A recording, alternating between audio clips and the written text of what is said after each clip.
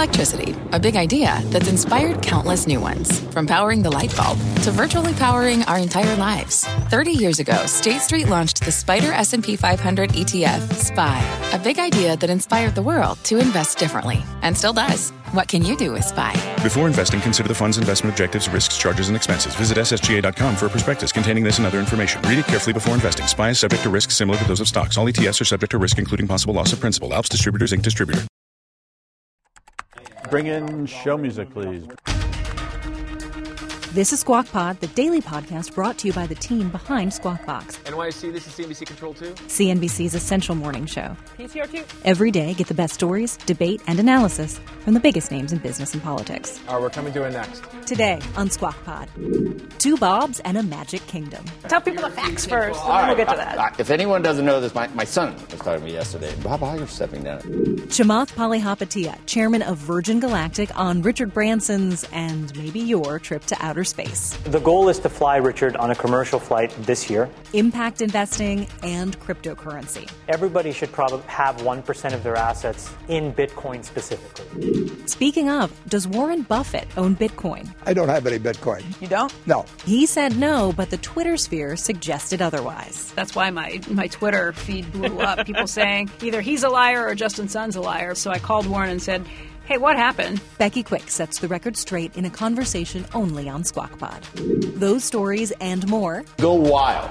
Whatever. Go wild. Go wild. I'm CNBC producer Katie Kramer. It's Wednesday, February 26th, 2020. Squawk Pod begins right now. Stand Becky by in 3, 2, 1. Cue, please. Good morning, everyone. Welcome to Squawk Box here on CNBC. We're live from the NASDAQ market site in Times Square. I'm Becky Quick, along with Joe Kernan and Andrew Ross Sorkin. Joining us for the hour is CNBC contributor Stephanie Link. And Stephanie, it's good to have you here. Thanks for having me. Disney CEO Bob Iger is handing over the keys to the Magic Kingdom immediately. That's what I couldn't. Maybe it's. Not really. He's not going anywhere. I know he's not going anywhere. I know, but it's just a weird way. This beautiful succession that's so orderly. It's just weird that it comes down to, I'm leaving today. But anyway, Iger, step down. I want to hear whether you've. I want to hear your what you actually know, and I want to hear some of your water cooler scuttlebutt talk. I'll give you my theory of the case in a minute. And go wild. Whatever. Go wild. I'm conspiracy tinfoil. All right. We'll get to that. If anyone doesn't know this, my son was talking to me yesterday. Was he? Yeah, yesterday afternoon. Bob Iger's stepping down again as Disney CEO. It's effective yesterday and replaced by Bob Chapek, which has he done a good job at the theme parks, I guess. He's been there a long time, head of the company's global parks. And unlike NBC Universal, I was thinking, wow, he's not a content creative guy. He's a parks guy. We think of it differently at Comcast, I think. Parks are important, but it was almost like a secondary thing that Comcast got when they bought NBC. Disney started with it. It was an accident for Comcast. Right. That's what I mean. But Disney started with I would argue both NBC Universal and Disney have been very good at coordinating those parks. Those parks are very much tied in with the rest of it. But were you surprised the parks guy would run the entire creative operation of Stephanie's Yes. I thought, I don't know. Anyway, he will report directly to Iger, who's going to stay on through his contract as executive chairman, and basically the guy is going to report to Iger and the board. Yeah. So, correct. But his contract goes through the end of 2021. He'd been CEO for 15 years, overseeing a tremendous growth at Disney, acquisitions like Pixar, Marvel, Lucasfilm, and most recently Fox, as well as a shift to streaming with the launch of ESPN Plus, Disney Plus. In an interview, exclusive interview on CNBC, Iger explained his decision. As we looked at the businesses, we felt we have a great set of assets, we have a great strategy. What's next? And what was next in terms of my own priorities is making sure that the creative pipeline of the company was really rich, that all of our creative engines were working extremely well. And I wanted to spend more and more of my time on that. Okay. I'm not sure I want to be CEO during coronavirus either, with a theme park. So here's my theory of the case, okay? Bob Iger signs a new employment contract as part of the transaction to buy Fox. Rupert Murdoch stipulates that he has to be there, okay? That prevents him, by the way, you want wild speculation, that prevents him from running for president. And if you're really into wild speculation, there are people out there that are suggesting somehow that this is some kind of entree to some kind of Bloomberg, Iger. Now I'm taking that off the table. That seems nutty. That's crazy town. However, he's still going to be in this place. Becky said it. He's not going anywhere. He's effectively, the two Bobs are basically running this place. Bob's reporting to him. So if Bob, the new Bob Chapek, doesn't work out for whatever reason, Bob Iger is still there. He's also seen many transitions where people are sitting and waiting. Why wait? It's possible, and I hope for the new Bob's sake, that it works out. But if it doesn't, and we've seen this story, by the way, at Salesforce just happened yesterday where the CEO, Kevin Block, didn't work out. So could another Kevin, in this case, Kevin Mayer, ultimately step up? That's the person everybody expected was going to take the job. To me, the big question mark this morning is if you are Kevin Mayer running Disney Plus, are you staying in this job because you thought potentially that you were getting the top job?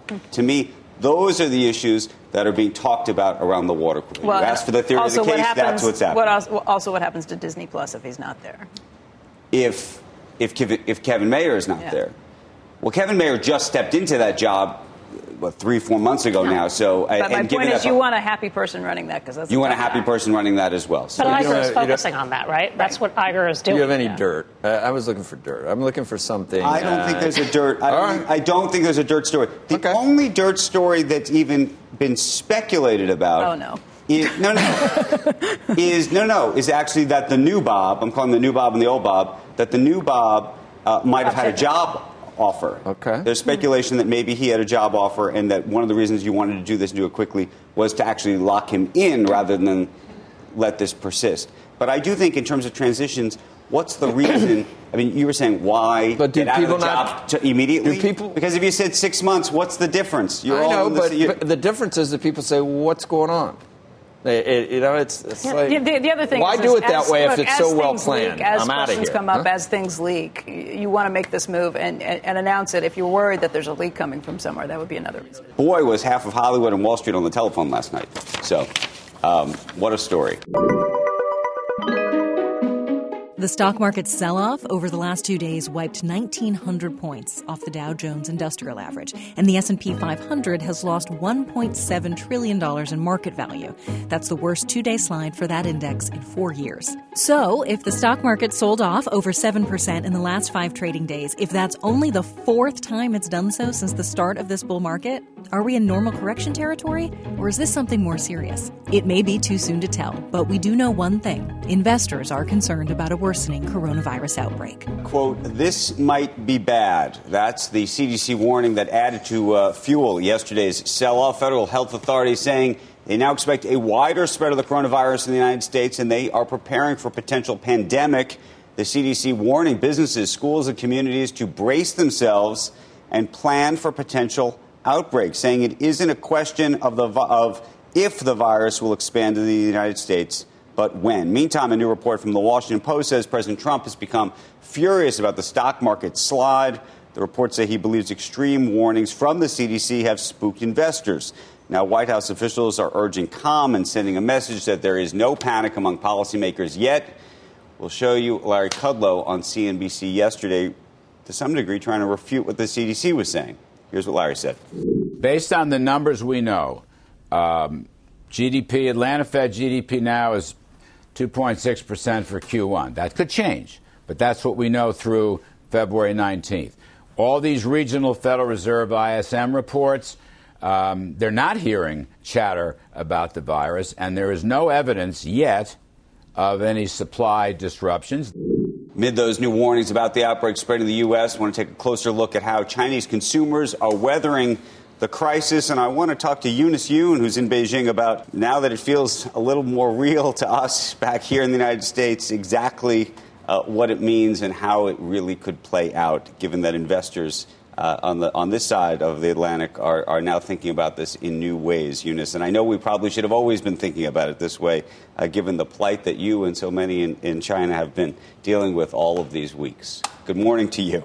Oh, good morning to you, too. The new infections cases have been dropping here, but it's you're always living with this uncertainty as to exactly how contained the virus really is. And in fact, today, the Chinese capital of Beijing announced that all supermarkets now have to make sure that all of their customers stay at least 5 feet apart from each other while they're shopping. And the end result of all of these restrictions is that people just don't feel like shopping.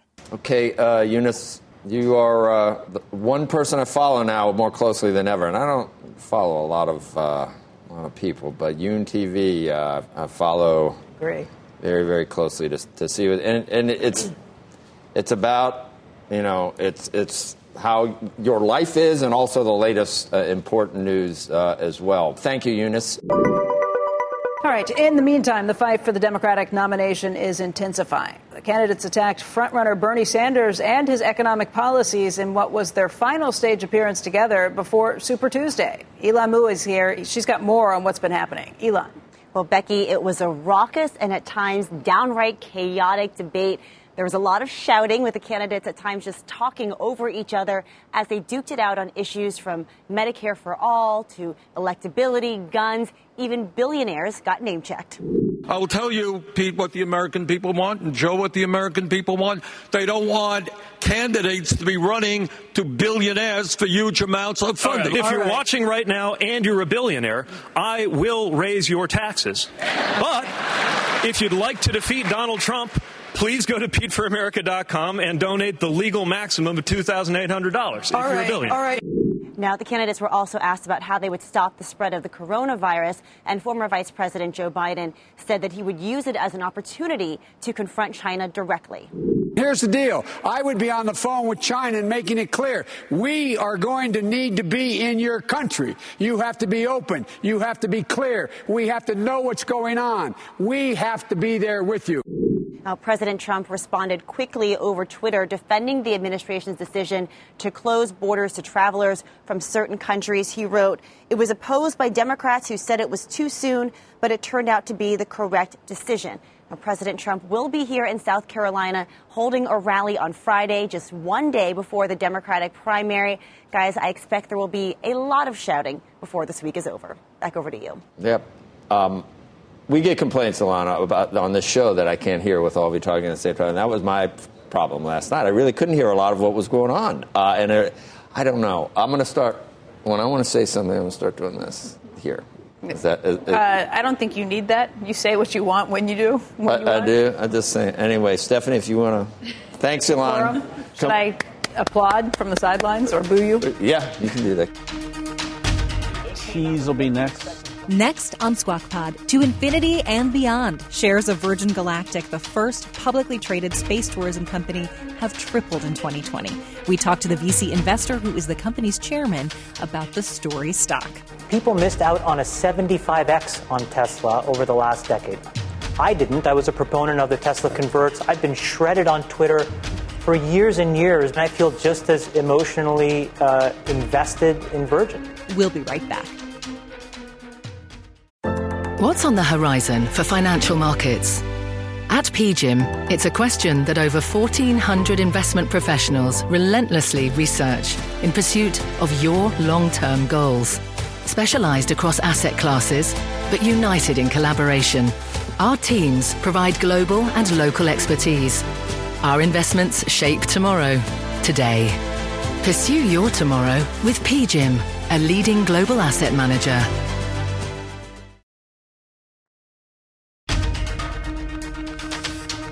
This is Squawk Pod from CNBC.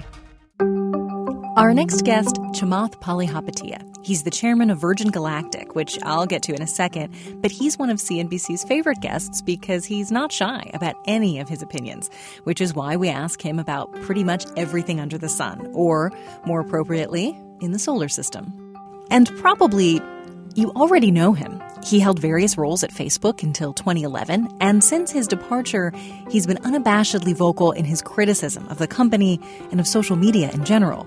In 2017, I think the tools that have been created today are starting to erode the social fabric of how society works. And in 2019, if you follow your morals and ethics, you may make changes to the business that literally suppress the value of the business. The other alternative is just to say, you know what?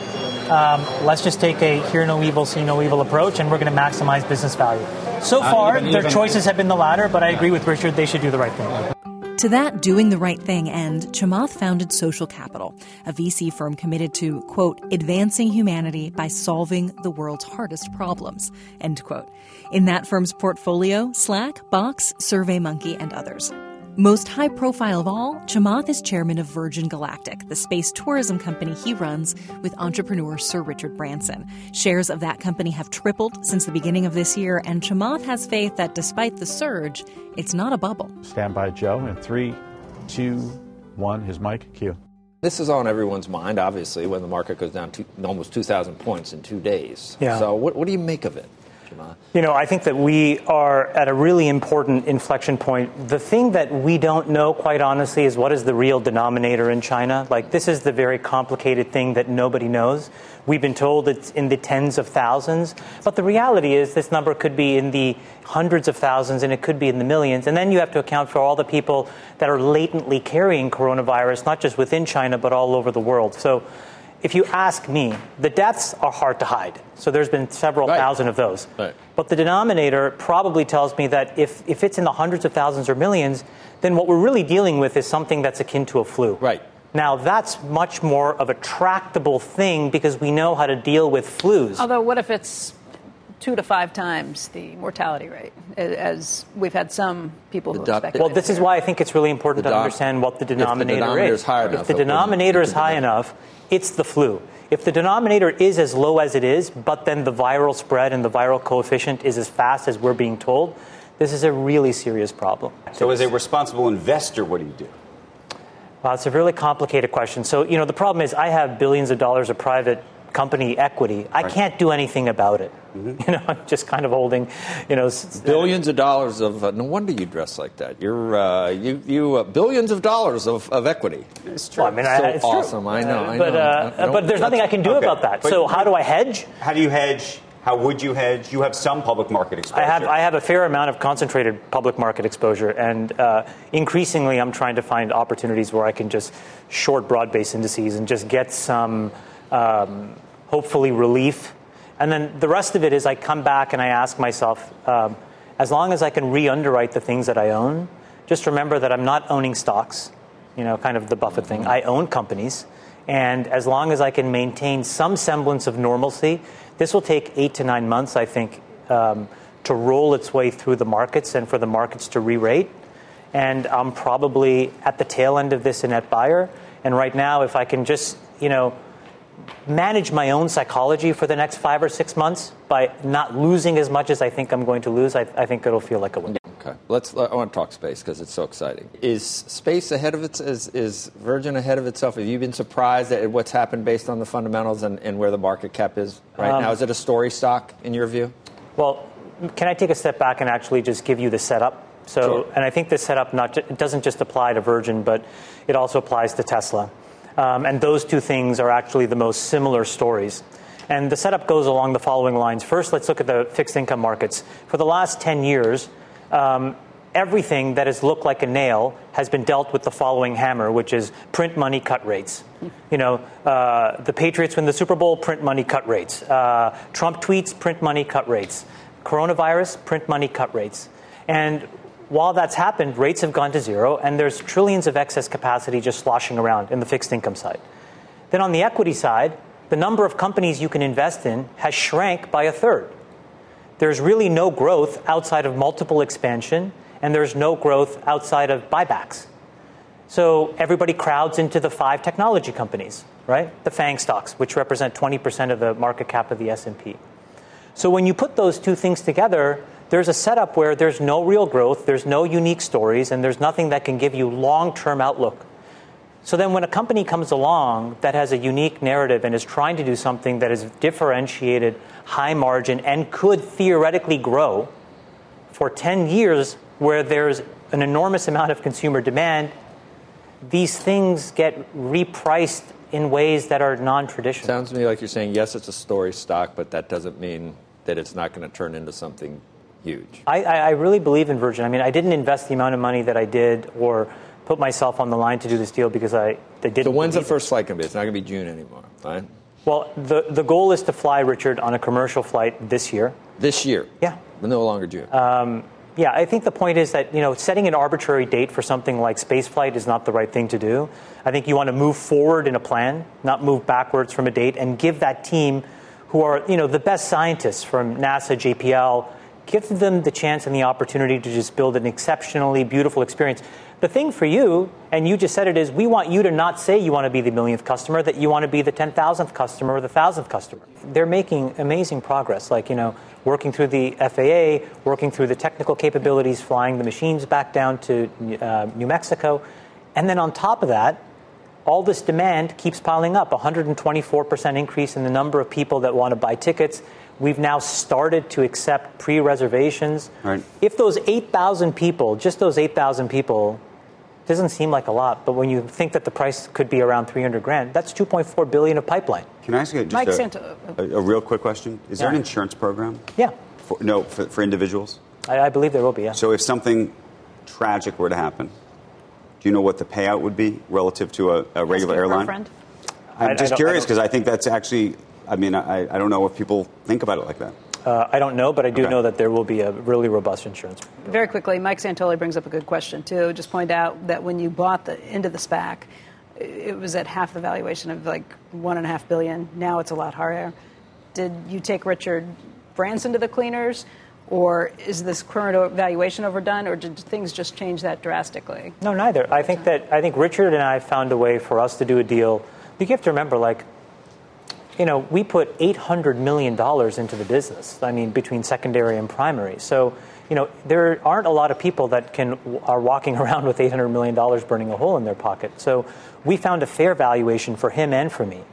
I think the other thing, though, Becky, that happened is when you take these things that I just talked about, the dearth of opportunities and the fact that there's so much money on the sidelines, and then apply it to a unique story, I think what happened in the fall was people finally woke up to Tesla, and then people started to say, what else looks very similar to this? You have to remember, people missed out on a 75x on Tesla over the last decade. I didn't. I was a proponent of the Tesla converts. I've been shredded on Twitter for years and years being a supporter of Elon and that company. We turned out to be right. The shorts turned out to be wrong. And I feel just as emotionally invested and intellectually invested in Virgin. You've talked about Tesla briefly, but not really, which is how high do you think it can go? Since I know you're long. Yeah, I bought these converts a long time ago. It was kind of like my big pick at Sohn 3 years ago. I really believe in this business because what they're now moving into is beyond cars and transportation, but sustainability. And I think that, strip away whether you believe in climate change or not, it doesn't matter. What they offer is a set of products that I think will be increasingly in demand. How much are your convertibles worth? What's the stake you have right now? It's good. It's a large number. Are you surprised to see the stock run so quickly, so fast this year? Yeah, that's why I actually started to put together a framework of what is actually happening. And this is what I said before. With rates at zero, with trillions of dollars of printed money, with no investable equities, companies that are unique and N of one, Tesla, Virgin Galactic, are going to have a bid. And then if you do something that really captures consumer imagination, retail is now going to be a huge part of it. ESG, real or marketing? It's a complete fraud. Complete fraud. It's so ridiculous. Governance has been addressed. That's useful. But, this idea that you're going to get a stamp that says, oh, listen, my supplier, I've offset their carbon credits and now I understand it's a joke. It's jargon.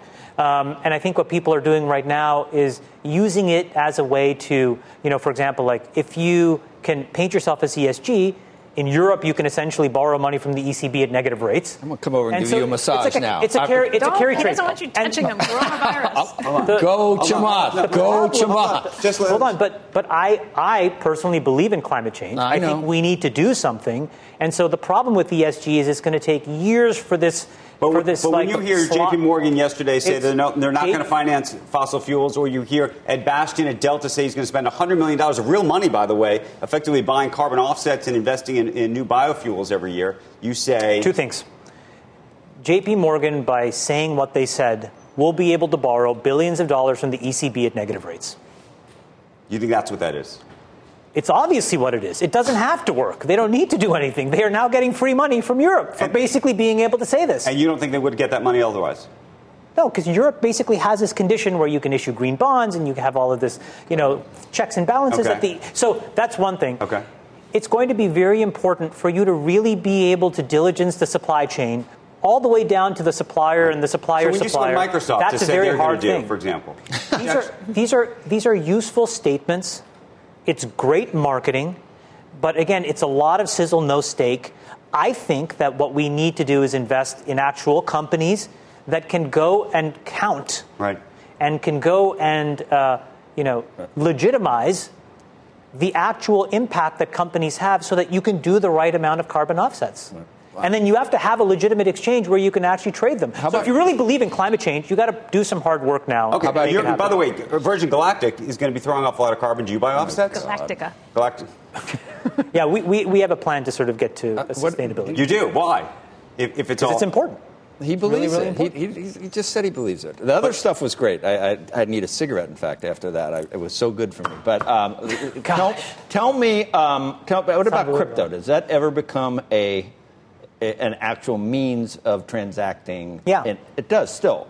I said crypto. Am I allowed to say crypto? I hope I'm allowed to say crypto. Can I bring it up? I would really like Bloomberg to take this article that I wrote for them in 2013 out of their paywall. But basically, my view at the time, which I've held since today, haven't changed, is that everybody should probably have 1% of their assets in Bitcoin specifically. Or crypto. I still believe that today. And I think it is just a fantastic hedge. So if you go back to the conversation this morning, when you see the amount of leverage the financial industry is running, and you think about all these dislocations and all these exogenous things that are happening that you can't predict, there's a lot of risk to the downside. And it would be great that an average individual citizen of any country in the world has an uncorrelated hedge. And I've said this repeatedly ad nauseum on this show. Every financial instrument is correlated. But Buffett, it's all fake, except Bitcoin, but Chamath, which is fundamentally an uncorrelated hedge that Warren Buffett says has zero value, zero inherent value, unless someone pays more for it. I think he's an exceptional person. I've learned an enormous amount, both from afar and the few interactions I've had with him. He is completely wrong and outdated on this. Shouldn't the price have gone up during this coronavirus situation? Haven. It went down. Like gold. If it was really digital gold. I think that you have to look more at volumes. These are not necessarily event-driven strategies, meaning you don't You want just to called it digital gold. No, he didn't. I didn't say that. No, he didn't. That's what people say. I don't think I don't think when you wake up and you see a coronavirus scare in the Dow down 2,000, you should not be going in and buying Bitcoin. That is an idiotic strategy. I think a reasonable strategy is to say 1% of my net worth should be in something that is completely uncorrelated to the world and how the world works. You quietly and over some number of time, accumulate a position, and then you just never look at it again. And hope that insurance under the mattress never has to come due. Right. But if it does, it will protect you, because then that thing will be hundreds of thousands or $1 million a coin. Okay, and then we got to go. But FANG stocks, do you like them or hate them? I'm a net seller. You're a net seller of tech companies right now? Other than Amazon. Because? I think Facebook gets regulated. I think Google will have to go through a bunch of divestitures to avoid regulation. I think Netflix has turned into a consumer surplus business, and their viability to cash flow is de minimis. And Amazon just keeps growing by 25% every year like clockwork. It's an incredible, incredible business. Okay. Thank you, Chamath. Appreciate that. Thanks, guys. Trigger Storm. Next on Squawk Pod, the tale of Buffett and Bitcoin. The idea that it has some huge intrinsic value is just a joke, in my view. The Oracle of Omaha is a long-term crypto skeptic. I may start a war on currency. And Becky Quick tells us how his comments earlier this week sparked a Twitter storm. There are the Teslarians, and there are the Bitcoin people who are just very rabid in their views about these things, so they get really offended. Canva presents stories to keep you up at night. It was an ordinary workday until... The Singapore presentation is at 3 a.m. The office was shocked. But that's when we sleep. Maya made it less scary with Canva. I'll just record my presentation so Singapore can watch it anytime. Record and present anytime with Canva presentations at canva.com. Designed for work. This podcast is supported by FedEx. Dear small and medium businesses, no one wants happy customers more than you do. So you need a business partner just like you. Like FedEx, who understands your passion for serving your customers because they have the same commitment towards you. That's why FedEx offers you picture proof of delivery, packageless and paperless returns, as well as weekend home delivery to 98% of the U.S. on Saturday and 50% on Sunday. See the FedEx service guide for delivery information. What's more, FedEx Ground is faster to more locations than UPS Ground. Trust FedEx for timely deliveries. See what FedEx can do for your business. Absolutely, positively FedEx.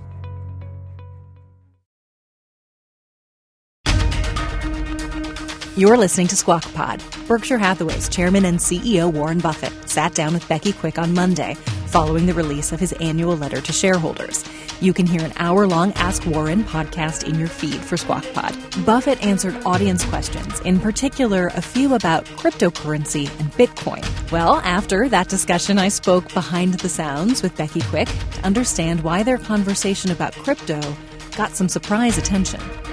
Okay, the backstory of Warren Buffett and cryptocurrency is that Warren does not like cryptocurrency. And by the way, this also started with Charlie Munger, his vice chairman and partner, business partner for many years. Charlie Munger has said all kinds of things about Bitcoin and trashes it because, again, when Charlie thinks something, he says it. He doesn't care who he offends or, what feathers get ruffled along the way. I think he called it rat poison. Originally, Warren Buffett went on to say he thinks it's rat poison squared because he and Charlie really get each other riled up and get each other going on these things. Let's listen back at Warren Buffett and Charlie Munger's thoughts on Bitcoin in two separate interviews on Squawk Box in 2018. You can have anything you want to imagine.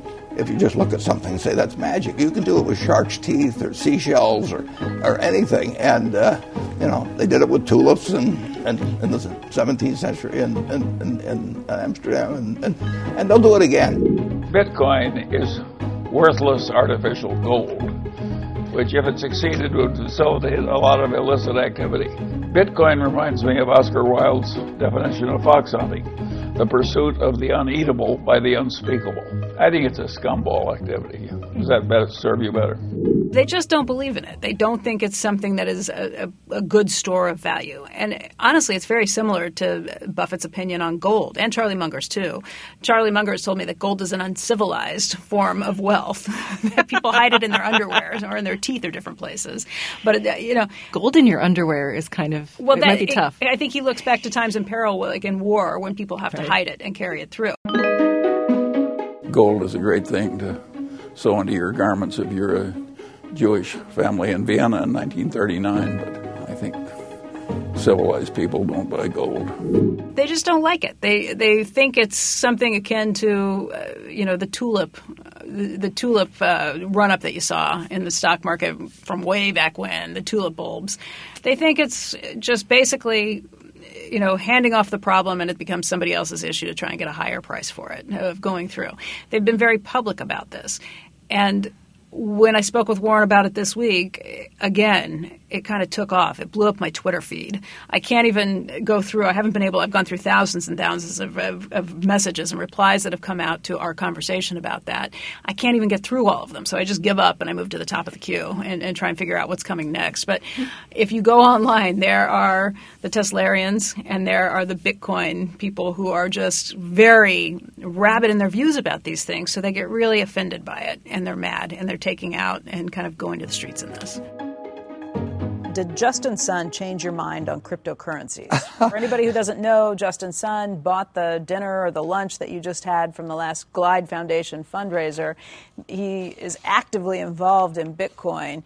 After that meeting, his PR people put out some notes saying that, you kind of listened to cryptocurrency and maybe you're a little more in tune with the idea of Bitcoin now. Well, I would say this. When Justin and four friends came, they behaved perfectly, and we had a good 3.5-hour dinner, and the whole thing was a very friendly exchange of ideas. But cryptocurrencies basically have no value, and they don't produce anything. So you can look at your little ledger item for the next 20 years, and it says you've got X of this cryptocurrency or that. It doesn't reproduce. It doesn't deliver. It can't mail you a check. It can't do anything.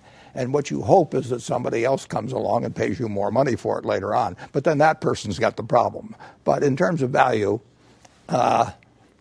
zero.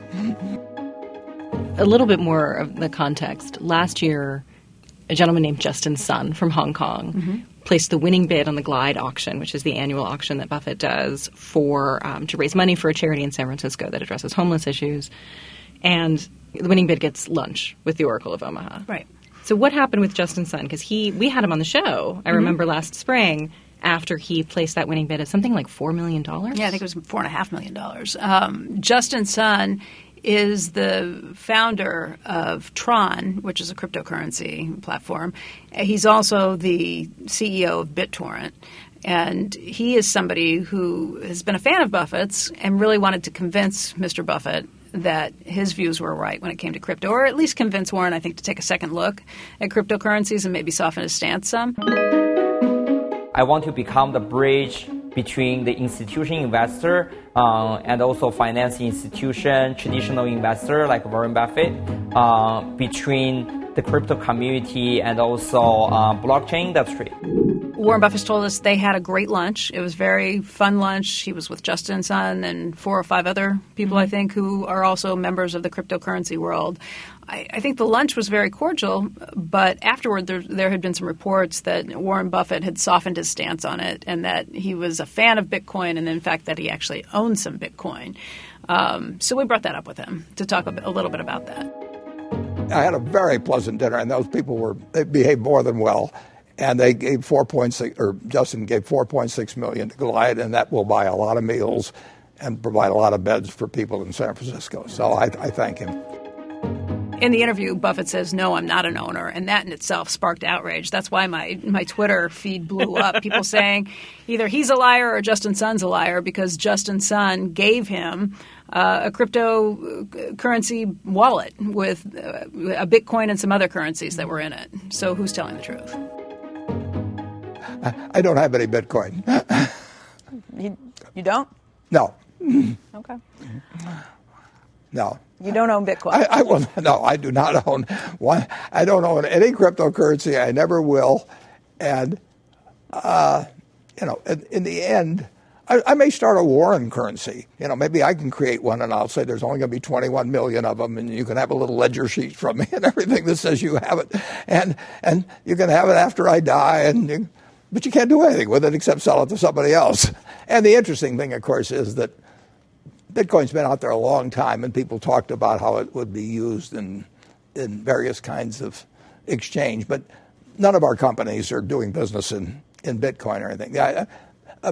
Bitcoin has been used, I think, to move around a fair amount of money illegally. So the people maybe in countries where you have the logical move from the introduction of Bitcoin is to go short suitcases, because the money that was taken in suitcases from one country to another, suitcases will probably fall off in demand. I mean, so you can look at that as the economic contribution of Bitcoin to the society.